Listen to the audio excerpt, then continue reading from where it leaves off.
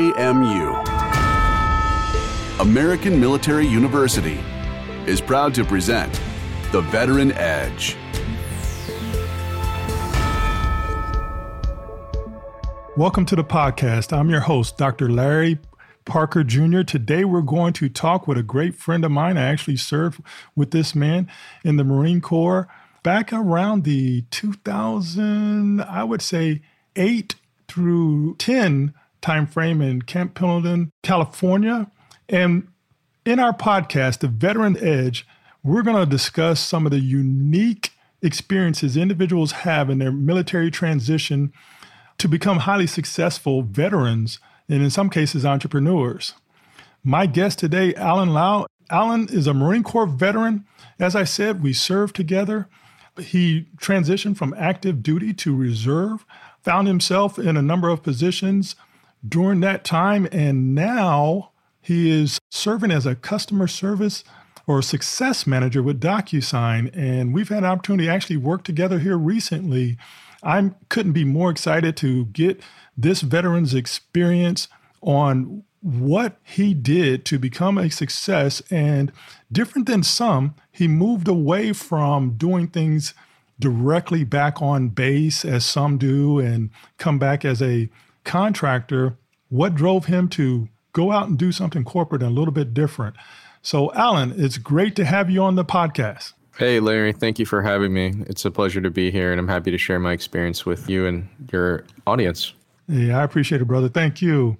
So let's start our conversation by talking about, how things developed. And as I said, the Veteran Edge, we're really going to get down to whether or not you feel that your experience helped give you an edge in life after service. And so let's get back to giving everyone context. Context is everything. So first, I want to thank you for your service. And then how did you come to serve? Where did this come from? You decide to join the Marine Corps of all things. Yeah, so just to provide some context of why I served, I'm the son of a Chinese immigrant family. So I'm first generation American and often referred to as American-born Chinese or ABC in the Asian American community. And I was born and raised in the DC metro area, just in Maryland. And for me, joining the military service, it probably started in as early as middle school. And I was influenced by multiple factors. Coming from an immigrant family, especially the stereotype that comes from Asian American families is that we're pushed to pursue one of three occupations or fields, whether it's in medicine, engineering, or computer science. And I really didn't want to do any of those. Of course, there was the pressure from my family to pursue one of those fields, but I just really wasn't interested. And luckily, I had some extended family members who had started their careers initially in the U.S. military. And I think because of having that proximity with some extended family members and knowing there were some other options, I thought it was a great opportunity for me to get that direct leadership experience early on in my career. I didn't really have an idea where I wanted to start, but I just knew it was a unique experience that would provide a solid foundation to starting my career. Okay. And thank you, because actually you're teaching me right from the beginning with another conversation that we will have. It is incredible, to learn some of the things that you saw about ABC and things of that nature, because I speak on diversity, and we're going to have you back on for a conversation on that another time. But why the Marine Corps? We talk about different services, but why that one? My extended family was mostly in the Navy and the Air Force, right? And I don't know, I think maybe the teenager in me saw that those old commercials of the Marines slaying a dragon and just being part of the few and the proud just really appealed to me. And that's really what stood out. And of course, when you look at the Marines compared to every other service branch, I mean, they're just so much more pop and flair that I was like, you know what? I want to be part of that group. Hoorah. Now, the military occupational specialty, MOS, that we all know, what drove you down that road? And you can explain to people, a little bit more what that is. Yeah, sure. So I was an economics major at Maryland in undergrad, and I didn't know if the military was going to be a long-term career path for me, but I thought, what's an occupation that I could leverage to complement, what I studied in undergrad? And that led me to land the position as a ground supply officer with the military occupational code of 3002. In that role, you're managing budgets, you're doing procurement, you're managing the maintenance, and you're working really closely with the logistics department for the military, depending on which unit you might be supporting. And of course, for those of you who have served or know what the military is like, any officer or really just any senior Marine, you're going to be slapped on with other jobs. There's collateral duties that you're are responsible for. And I was lucky enough to deploy with the 13th Marine Expeditionary Unit. I think that was the deployment just after you, Larry, with the 11th MU. And even though my job was a ground supply officer, people will joke we're the box kickers. But in a lot of ways, I didn't realize how soon, irrelevant the job was and how that plays into my current role, right, as a customer success manager, because in supply, we are pretty much supporting all of the other units. Obviously, we're all directly supporting the infantry, but depending on whatever organization you're in, you're supporting all of your cross-functional departments. And so in a lot of ways, you kind of have to be that customer service-oriented mindset with how you field their maintenance requests or their equipment needs. And it's really a unique opportunity because on the MU, I also was the non-combatant evacuation officer. So I got to do a lot of planning for global contingencies during the Arab Spring of 2011. Luckily, we didn't have to execute that mission, but it was a really distinct opportunity just to get a big picture when it comes to the overall MAGTAF planning, the Marine Air Ground Task Force. I appreciate that. And in full disclosure to the audience, I was a supply officer as well. And, I concur that you learn early on and you're thrown into the fire because a lot of others are doing training, and yet, as Alan said, we're put to task right from the very beginning because you're supplying, whether you're in garrison or, back in stateside or you're forward. So I appreciate that. You're part of the service now, and you're going through your career. And of course, with us being supported by a university, I want to emphasize education. So as you were going through your career, did you find yourself wanting to go back to school? I looked at your impressive resume. When and how did you decide to further your education? Yeah, that's a good point. For me, going and pursuing higher education was always something I knew I was going to do. I just didn't know what that was going to be, whether that was going to be law or, another master's program or business school. And to be honest, when I first transitioned, I thought, oh, you know what? I'm really going to go pursue law school. I think this law school route is what I want to go pursue. And of course, I had to take that time to self-reflect and really think a lot about why I wanted to pursue law school.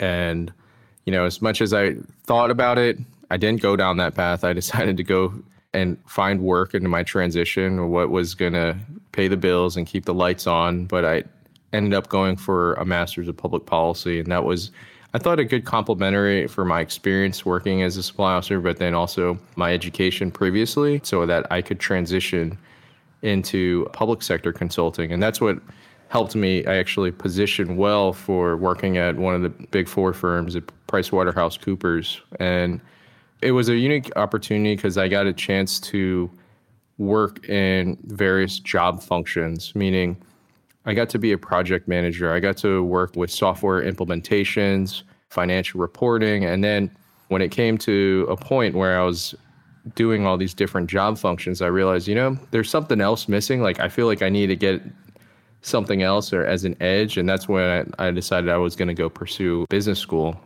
And then I recently completed.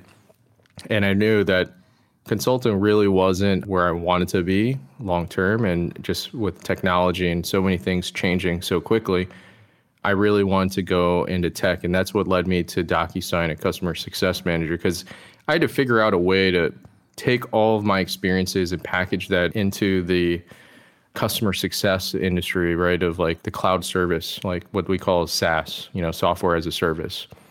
And getting all of those experiences from the time of my Marine Corps experience, working as a consultant and getting the education, it really put a complete package and story. They're all building blocks that helped me get to where I am today.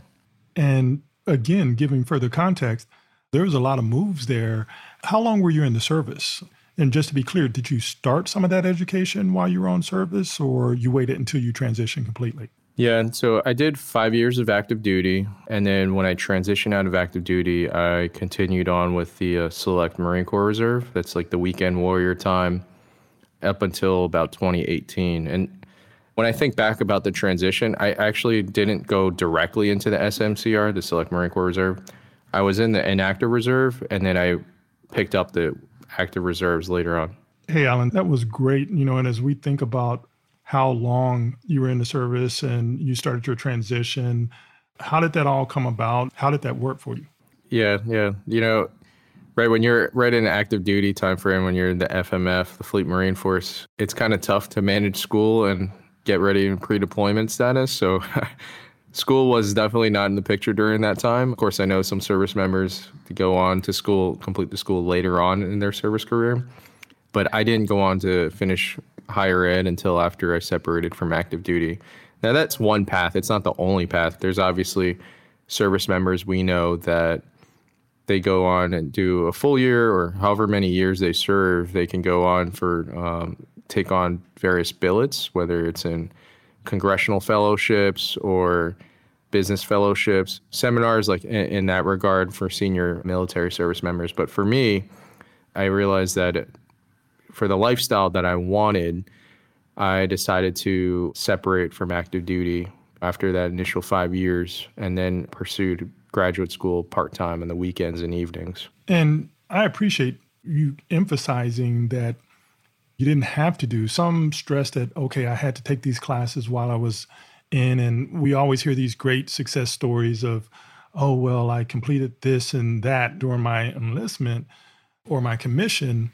But one thing that I want our audience to recognize is that you had an overall plan that drove you in a general direction, but it sounded as if you were open to modifying your path to get to your ultimate goal. That's where some of the different jobs came into play. So would you agree that flexibility also plays a big part of success transitioning out?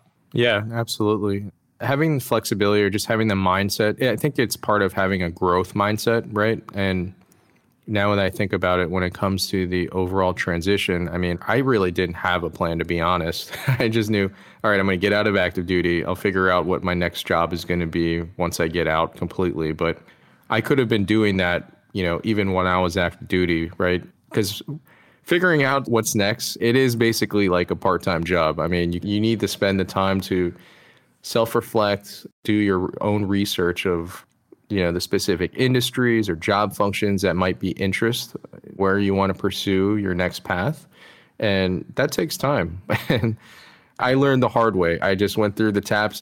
I think a lot of service members can say that the TAPS program really isn't that helpful. And when you think about it, it might be revamped now, but I can't say it's of any value really, because it's just like simple, like, hey, here's a resume, but figuring out how to navigate your transition, figuring out your next career, there's just so many other resources that are offered from private corporations and nonprofit organizations, I think, that are available today that I wish I had access to. Yeah, although they've improved some things, I will say I've told many individuals I wish there was a refresher, like a requirement, even after you get out, that even if they, I know we don't want any more requirements, but, brought us back in and now you can go over what you don't know. So, that's interesting. I appreciate you being very transparent about your experience. So if you had a do-over and you had other veterans or other Marines, as we always want to take care of our junior Marines, if you had one thing that you could have told them, what would you have said right now? If they're looking to get out in a year or 2 years, what would be a nugget that you would leave with them?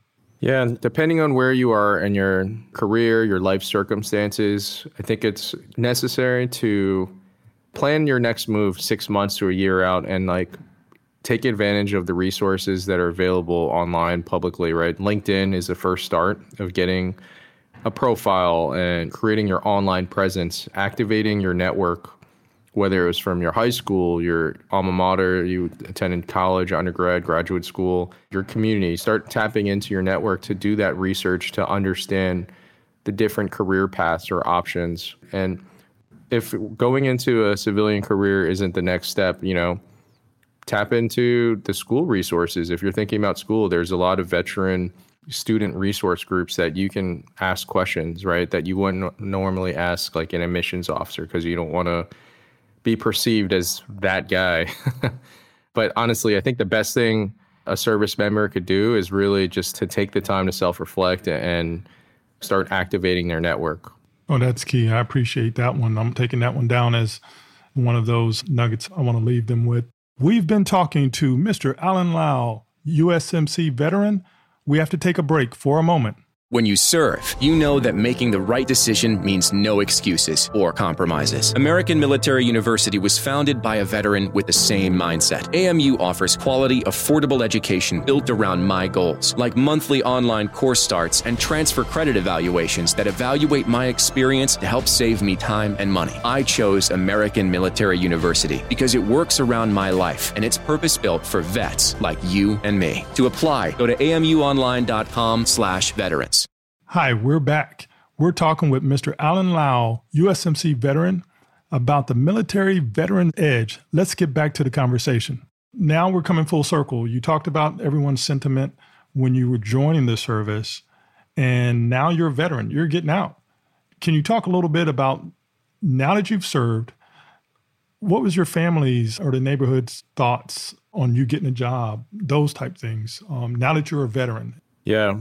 Of course, for me, I can only speak from my experience, but like even just before joining the military, my family wasn't receptive to the idea of me joining the service, only because joining the military to them, or for some immigrant families, it's a foreign idea. And I think also the fact that we're in a time of conflict with Iraq and Afghanistan, when I think about it, I think a lot of those concerns were really just out of their own fear that if I were to get deployed, they might not get their son back, and having to sacrifice their own life of leaving and then starting a new life in a new country and having their son or daughter to go deploy and then potentially not come back. I think that's definitely very scary. But of course, I think that's just a lack of information for them and lack of education. But going back to your point about the transition of coming out as a service member, as a veteran into the corporate world, I think it's really interesting because for me, when I look at certain managers or directors, people in leadership in the corporate environment, you almost bring that from the military. You think, oh, they're a leader, so they should know basic leadership skills and people management. But I was very surprised that in the corporate world, all that really means is just your pay band, your title, right? It doesn't necessarily mean that they have leadership experience. If you want to be a leader, you got to really seek it on your own. And in the corporate environment, right, you can be an individual contributor over 5-10 years, and then you're excellent at your job. Then they're going to help you grow. You're going to increase your responsibilities and doing your job, but then they're also going to give you additional people, but they're not going to really train you like we do in the military, right? In the military, going back to the education piece, right, when you think about the education in the military, everyone at every rank has the PME, the professional military education that they need to complete, whether you're enlisted or officer, right? They go through corpus course to staff NCO academy, and then officers, it's like the expeditionary warfare school, the command and staff, etc. Right? Every 3 or 4 years or so, you're expected to go on and continue education. And so that sometimes doesn't really apply in the corporate environment. You kind of have to be your own advocate and own your journey. And I think that to me was really a big distinction, because in the military, we're mission oriented and we want to do what's best for the group. But as a civilian, you have to realize like you need to learn how to tell your story and communicate what your success is and what is important to you and your core values and how you want to grow and develop in your own career. Because we don't have Uncle Sam telling us like, hey, you're going to move here next 3 years. And in corporate America, you have to be your own advocate and you have to map out what is important to you. And that's where like the relationship building happens, a lot of the networking. There's a lot of subtle things that you figure out within that first year or two, just joining a new organization as a civilian. I appreciate that. And, if we could just keep going along that line of thought, sometimes we kind of laugh about them, after we've gotten out, and things that corporate America or civilians think of us, what were some of the other most common and inaccurate stereotypes you ran into? Yeah. I think it's always funny because a lot of my civilian peers, they always think, well, in the military, people just got to do what you're told, right? They think we're robots. But of course, right, we all know that in the military, although there are specific orders, there's obviously debate, right? Of course, there's that tact of like having it in private close quarters and not in front of the troops or whatever. But even in civilian corporate world, people take orders from their boss. They're still taking orders. Of course, they just don't have the field exercises or deployment schedule, those kind of strains on their life. But in a lot of ways, when it comes to your day-to-day job, whatever your boss asks of you, you get it done. Yeah, that's interesting. It's like a lot of the same desires, but just different approaches to get there. We've talked about your transition and your path, and I always like to get my guests' take on the typical 4 immediate categories that individuals typically leave in. And I framed them up as student, government contractor. We all know that we worked beside some individuals. Corporate, which I would say is more or less what you were describing. And then the entrepreneur, that individual that's doing their own business now. Did I miss a category, or would you say that pretty much captures most? I think what you described in those 4 categories is pretty accurate. It just depends on when a service member has joined and how many years they've completed in the service, whether they're enlisted or an officer. I think there's a lot of common paths that show up, right? For generally when you see someone who just completed their initial enlistment, they might often go back to school, or they might just transition back home and work within their local community, or they decide, they're going to continue on and they've developed a little bit more experience. So all of us have security clearances, and once you have that bachelor's degree, they might fall in the realm of like working as a government contractor, supporting a military installation. So I think it really just depends on, where a service member is in their career path. Okay.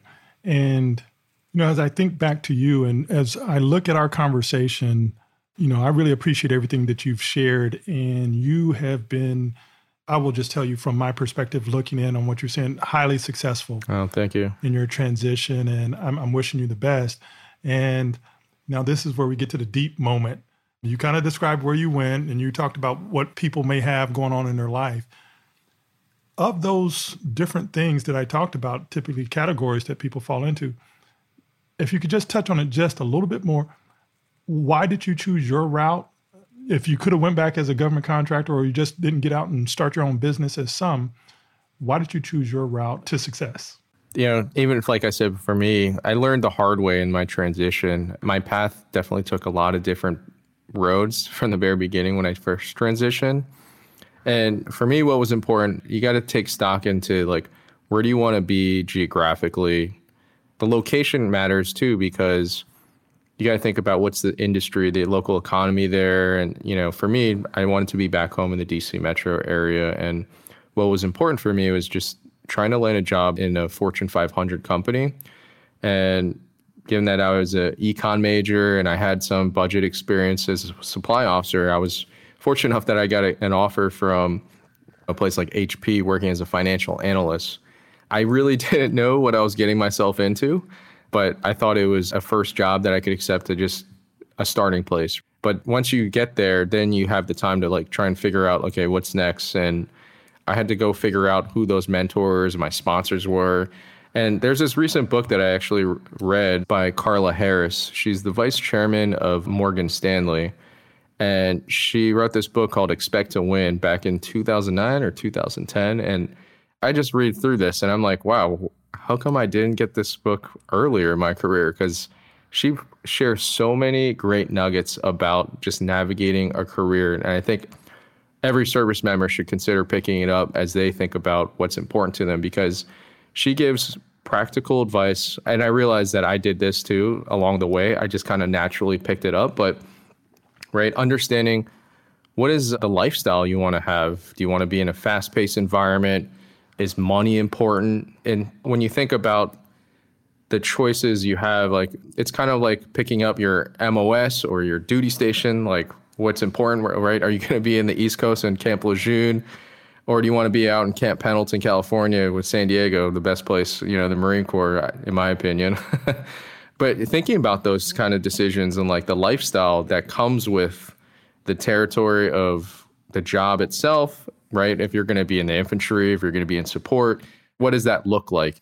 When I think about my transition, I had to really think about all those decisions of what was important to me and my own values. And I think that's unique to every service member, right? We all have our own values. Like if you want to create your own business, that's great, right? But really think about what that's going to look like and how you can do it. How are you going to scale a business? Or if you want to go in investment banking, you're aspiring to go in investment banking, like what does that require?